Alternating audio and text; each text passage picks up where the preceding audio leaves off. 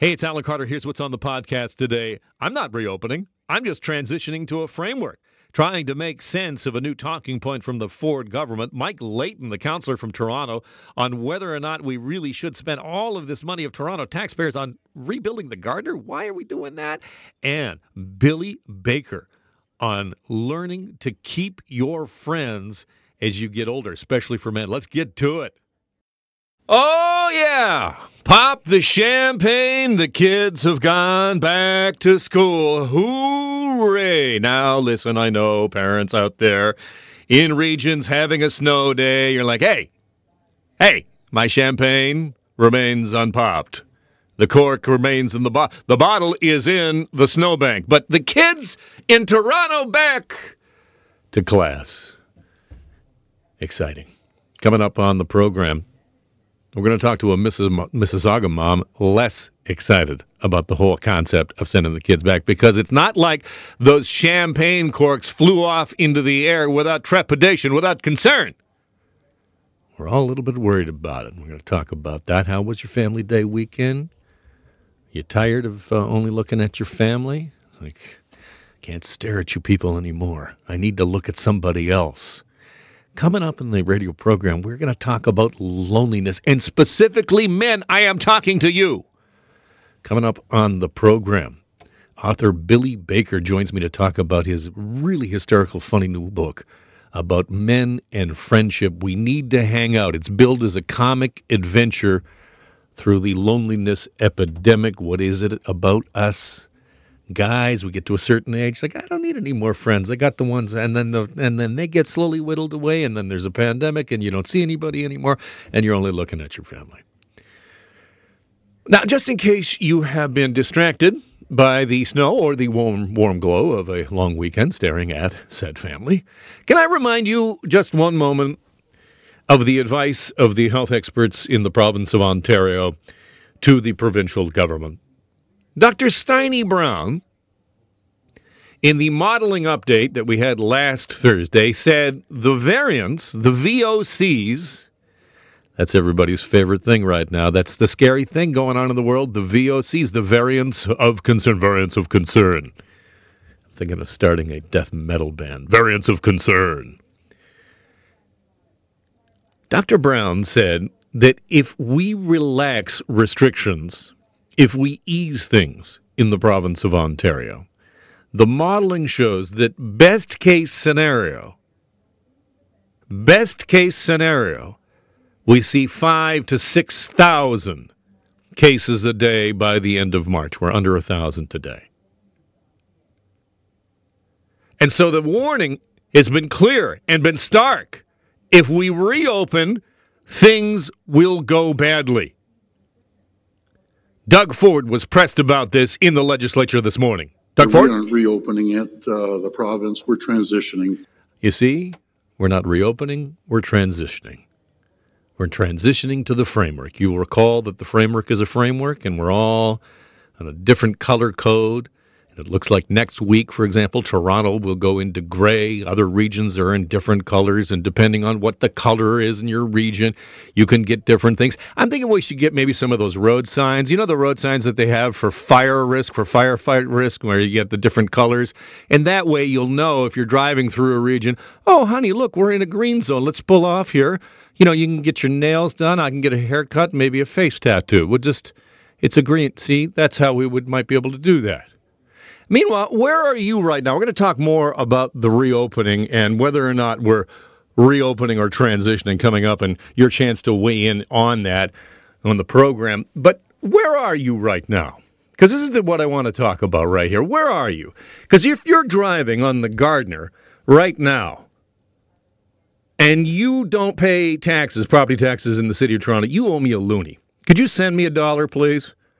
Seriously, you want to tell me why my tax money should foot the bill for a major provincial artery? Did you know that 35% of the traffic on the Gardiner comes from drivers who don't live in Toronto and don't pay taxes in the city? Matt Elliott, with an opinion piece in the Toronto Star today, pointing this out, that $2 billion of the 2021 to 2030 capital plan for the city of Toronto for the transportation department will be spent entirely to rehabilitate the Gardiner. You know, we're fixing up that portion of it down there where it bends around. And that's 38% of the total transportation-related infrastructure spending in the city of Toronto. So what's going to happen is we're going to spend all this money fixing up the Gardiner, and as a result, other roads, other infrastructure is going to suffer. And so for the benefit of somebody from Newmarket so they can get to Oakville super quick, my car is going to be probably lost in a sinkhole somewhere. I'll just be down here in the sinkhole. Councillor Mike Layton is a member of the City Hall Budget Committee, and he recently asked for details on the implications of the Gardiner spend and what it means for Toronto's budget. That motion was defeated. The budget comes to the City Hall floor later on this week. Mike Layton is on the line. Councillor, welcome. Good morning, Alan. Why can't we see the details on the implications of this on the budget? You know, I think it's a shortcoming about many people in politics is they're afraid to say they were wrong.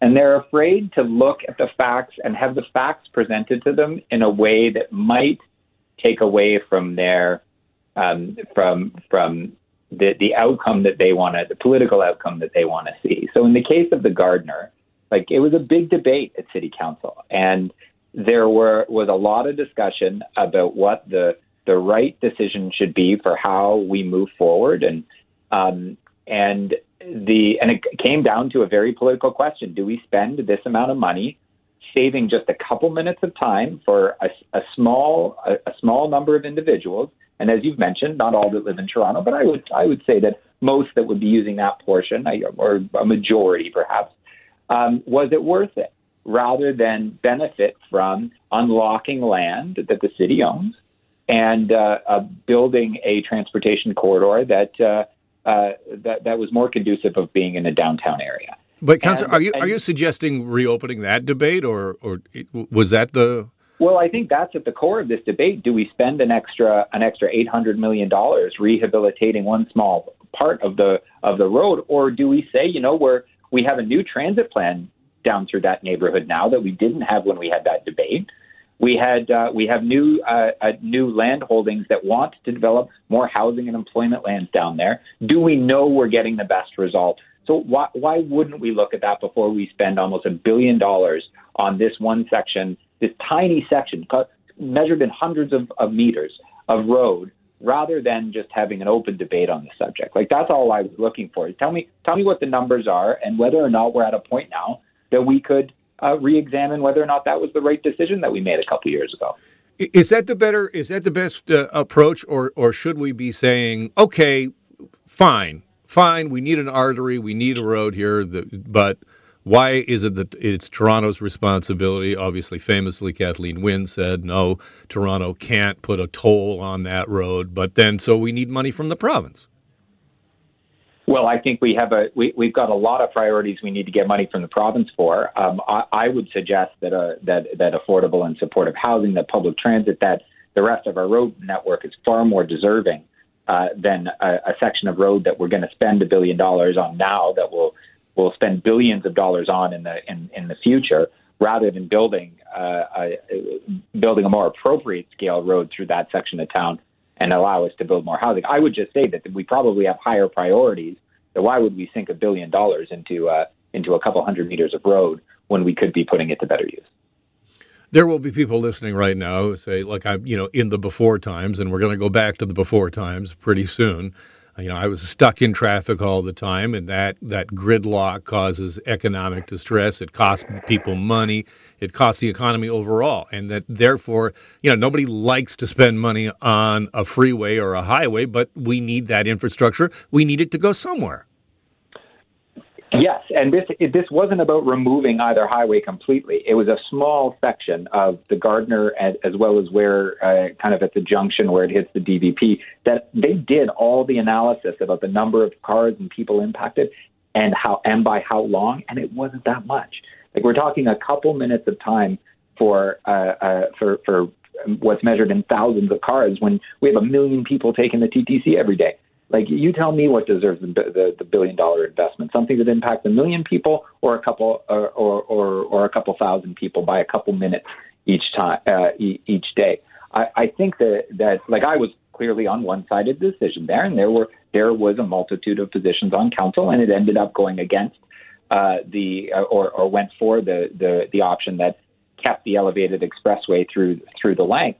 But now that we actually have new transit plans through that corridor, as well as new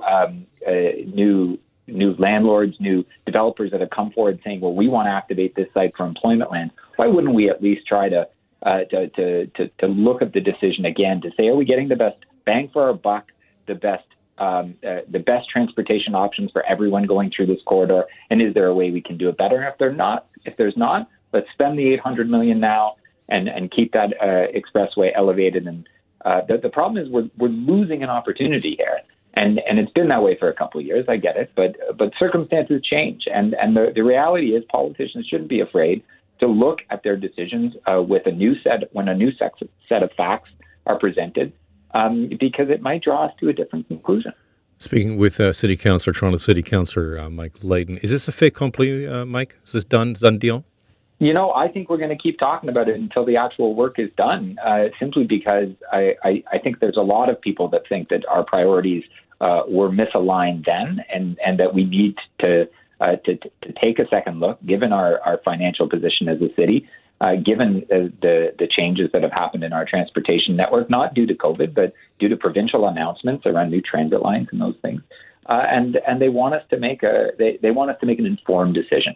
I think people want that more than anything else. They want to make sure that those that are spending their hard-earned dollars in the form of taxes are making informed decisions about them. Councillor, always great to have you on. Mike Layton, appreciate you joining me. Thanks very much, Alan.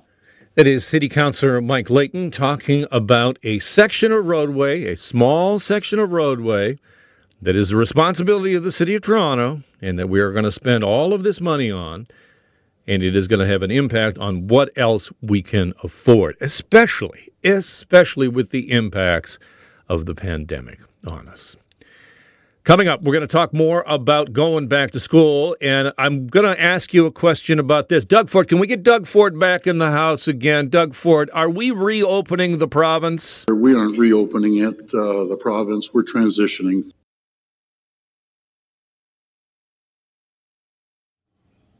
Yeah, I was thinking of reopening today, but then I thought to myself, that's not a good idea. I'm not going to reopen. Instead, I'm going to do this, Doug Ford. We aren't reopening it, the province. We're transitioning. We're just going to transition to a framework, you see? Not reopening, I'm going to transition. Totally different thing. Totally different. Yes, you can go and shop in non-essential stores again in certain places. You can get personal grooming. Oh, my goodness, I could use some personal grooming. So in certain areas, depending on where you are. But we are, again, Doug Ford, let me get this straight. We are not. We aren't reopening it, the province. We're transitioning. We're transitioning. So see, that's good. Okay, so now your chance to weigh in on that coming right up at 416-870-6400. Give me a call. You agree with us transitioning into a framework. I know that's semantics, but it's important because there's been warnings that if we reopen, case counts are going to skyrocket.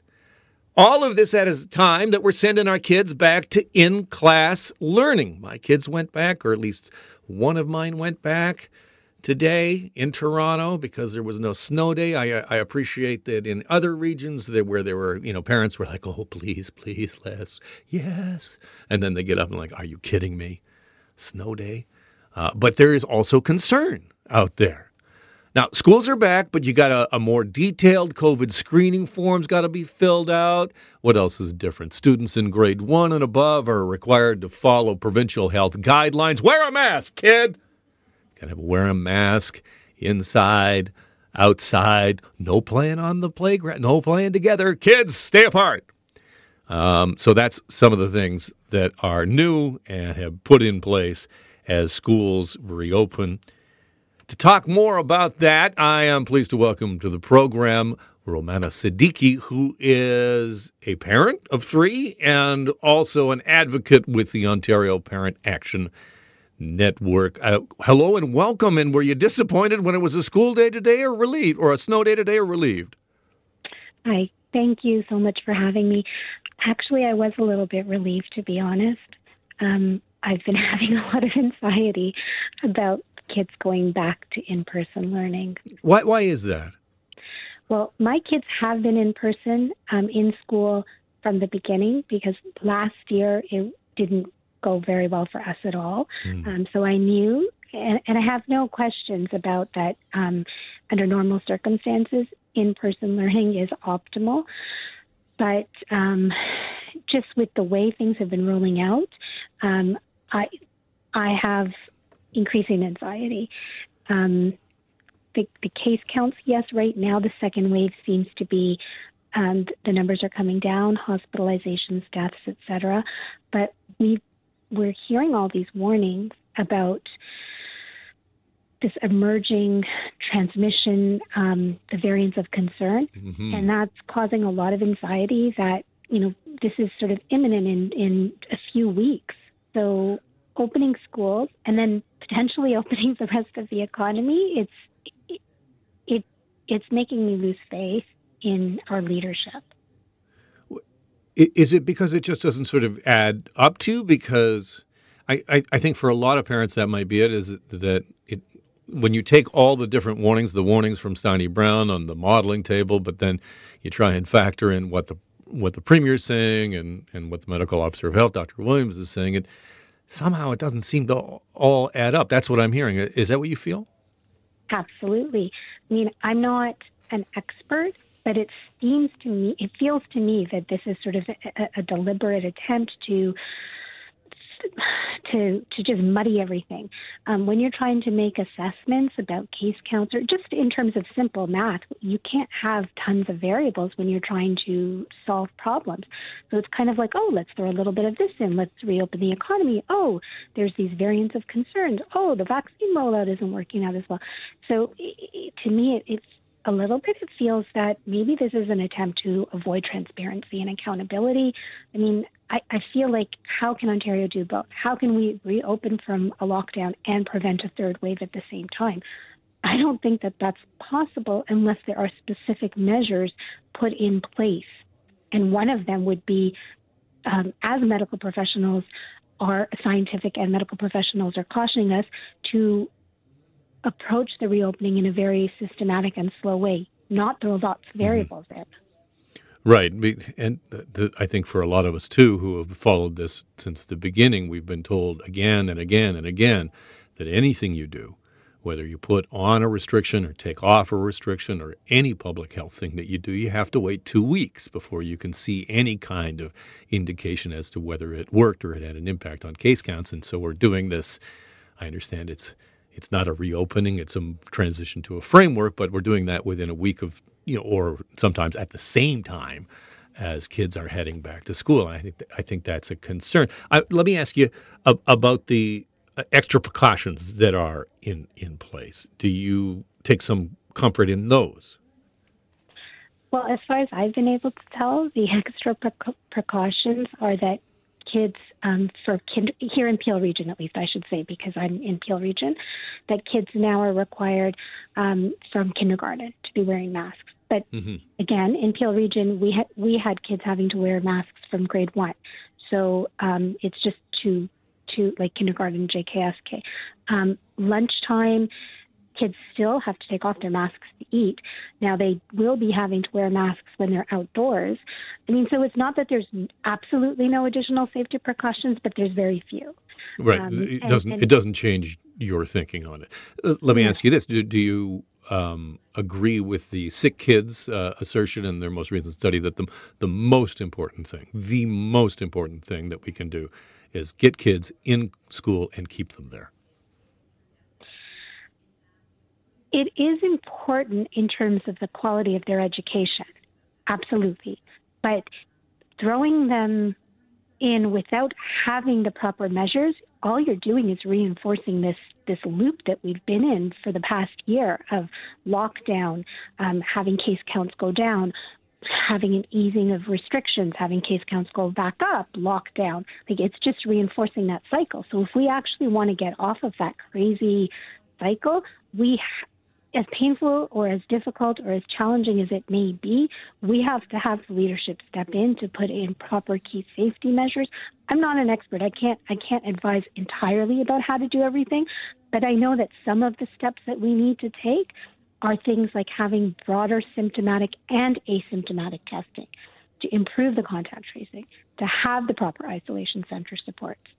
Smaller class sizes is another thing. Now, I understand, from the beginning, we've been asking for things like having 15 students, but I understand that's very unlikely to happen. But now going back to school, I would say that I would not like to see more collapsing and combining of classes, because I know, at least in my children's cases, that's already happened a few times. That's happened.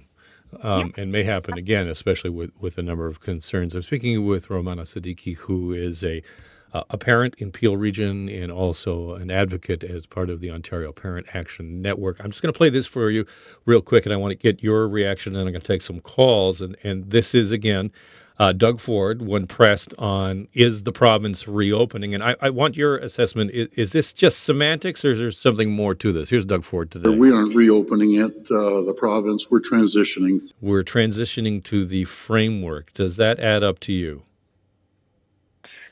I feel that he's walking back a little bit because there has been a lot of pushback and concern that's being expressed. And to be fair, you do sometimes have to pivot as things are evolving. So just yesterday, in the news, we've had this situation about in Mississauga that in a condo building, there have been cases of new variants, and they were testing on a volunteer basis the entire building. So that was something that was just breaking yesterday. So as the situation is rolling out, I'm not surprised to hear a slight shift in the government's positioning of things. I'd be hopeful that they'd walk it back a little bit more. Romana, thank you so much for coming on today. Please be well, and all the best to your family. Thank you. You too. Romana Siddiqui is a parent advocate for the Ontario Parent Action Network. How many friends do you have? Can you count your friends on one hand, two hands? You have to take off your shoes and socks to count all your friends?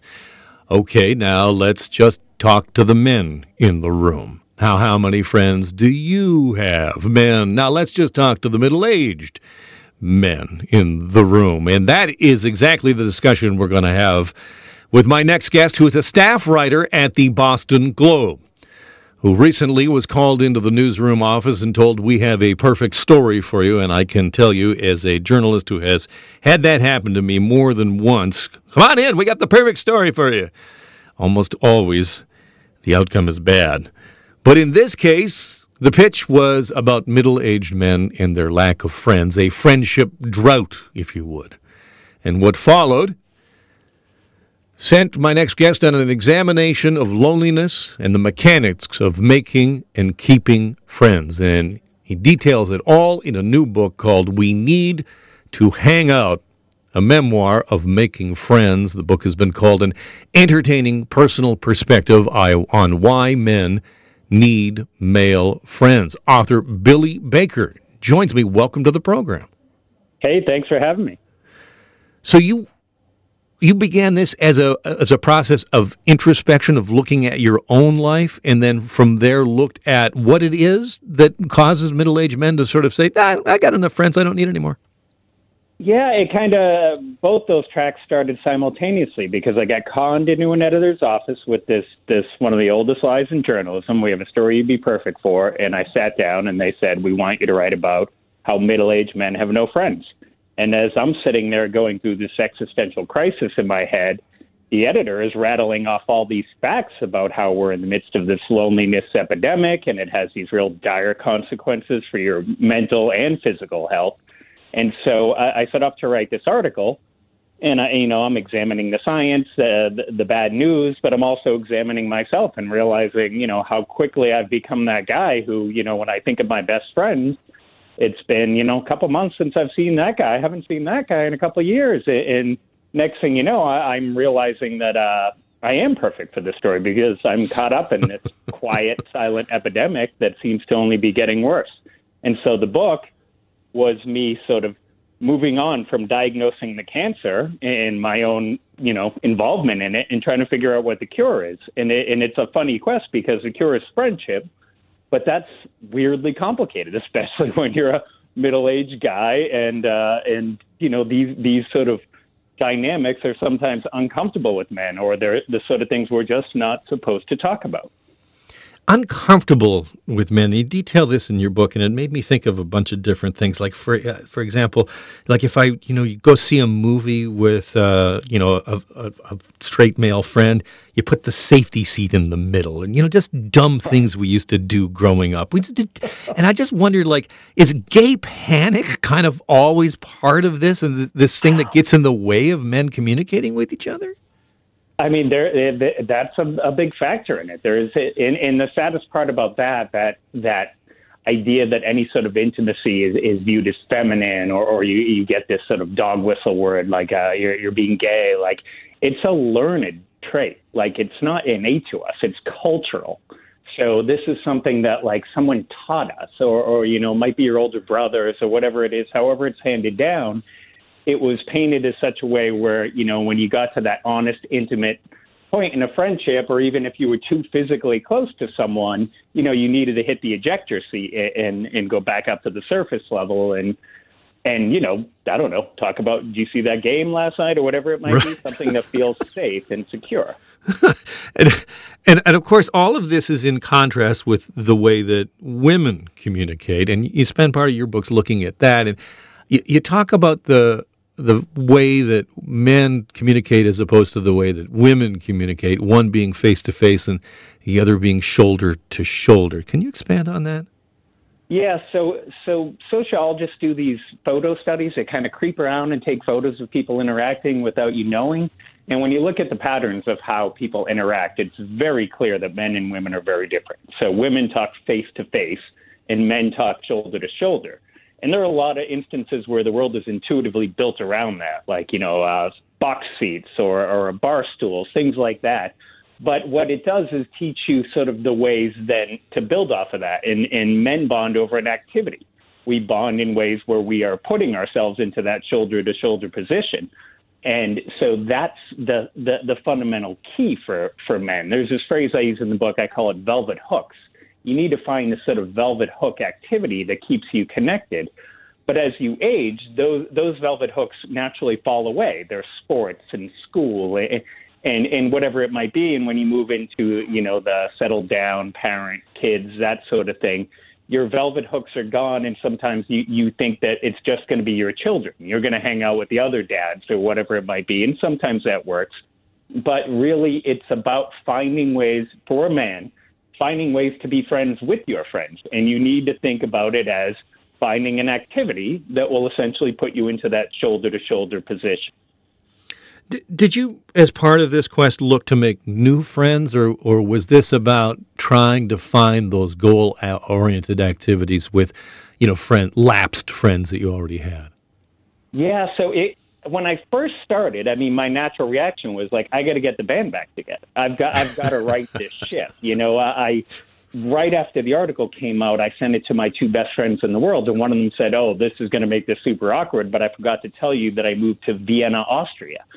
So initially I was running around kind of repairing, and I was also running around deep in the research of friendship and of loneliness. And then I kind of got to a point where it was like, I'd done great work with my friendships of the past, but I'm someone that no longer lives where they grew up. I'm only about an hour away from where I grew up, but I'm in a new community. So I realized that what I really needed was a way to have friendship a part of my daily life. It couldn't just be that weekend away that you maybe pull off once a year. It had to be something where I had a squad to hang out with. And I use this sort of thought experiment of like, I need somebody to hang out with on a Wednesday night. And so to do that, I essentially tried to start a fraternity for the middle-aged guys in my community to hang out on Wednesday night. And that was a tricky thing to do, because I basically had to come out to people that I, in some instances only barely knew and say, hey, I like you. I felt a spark of some sort with you. Do you want to come to my club? And the answer was yes. Let me reintroduce you. Billy Baker is a writer with the Boston Globe and has a new book out called We Need to Hang Out, a memoir of making friends. That sounds fascinating and absolutely unnerving to be the facilitator and to put yourself out there like that. Oh, it was, I mean, I, of course, had to do it in a theatrical way. I sent everyone these sort of secret invitations and said, meet me at this barn at this time of night, and I got there early, and it was just like panic. Like, what am I doing? Am I really going to try and start a crew from scratch? But, everybody that came up the stairs of that barn into the loft that night, I think they were all people in the same general category as me, where, technically we've been doing a lot of things right. Like, we had jobs and we had families and we were good dads and we would take care of our kids.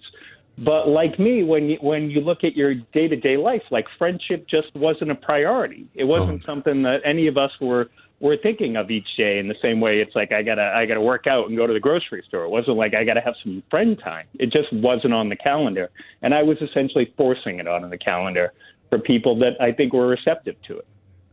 Billy, give me some tips, because, man, it's like you're reading my mail. You go into that tunnel of raising your kids, and you put all your focus there, and you're right. Like, on my list of to-do, like, I have, put new grout in the bathroom way, way above any kind of maintenance of my most important relationships with my friends. So give me some tips.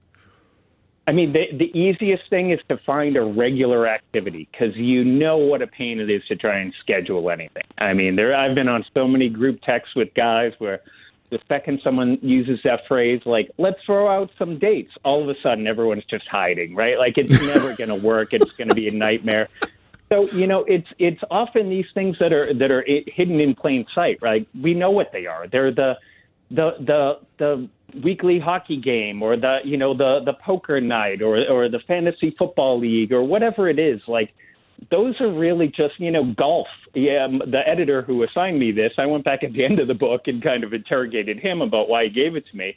And it ended up being a conversation about golf, where he realized that was just something to do with his hands while he talked to his buddies about, what was going on in their lives. So you need to find these things. I use the phrase velvet hooks. It's, that soft connector. Nobody needs another hard and firm and fast commitment in life. You need something like, the weekly hockey game, where if you don't show up, it's not the end of the world. But it has to be an activity. It has to be regular. And ultimately what you're looking for is a way to be friends with your friends. And the other thing I would say is there's this quote I heard from the actress Mindy Kaling, where she said, a best friend is not a person, it's a tier.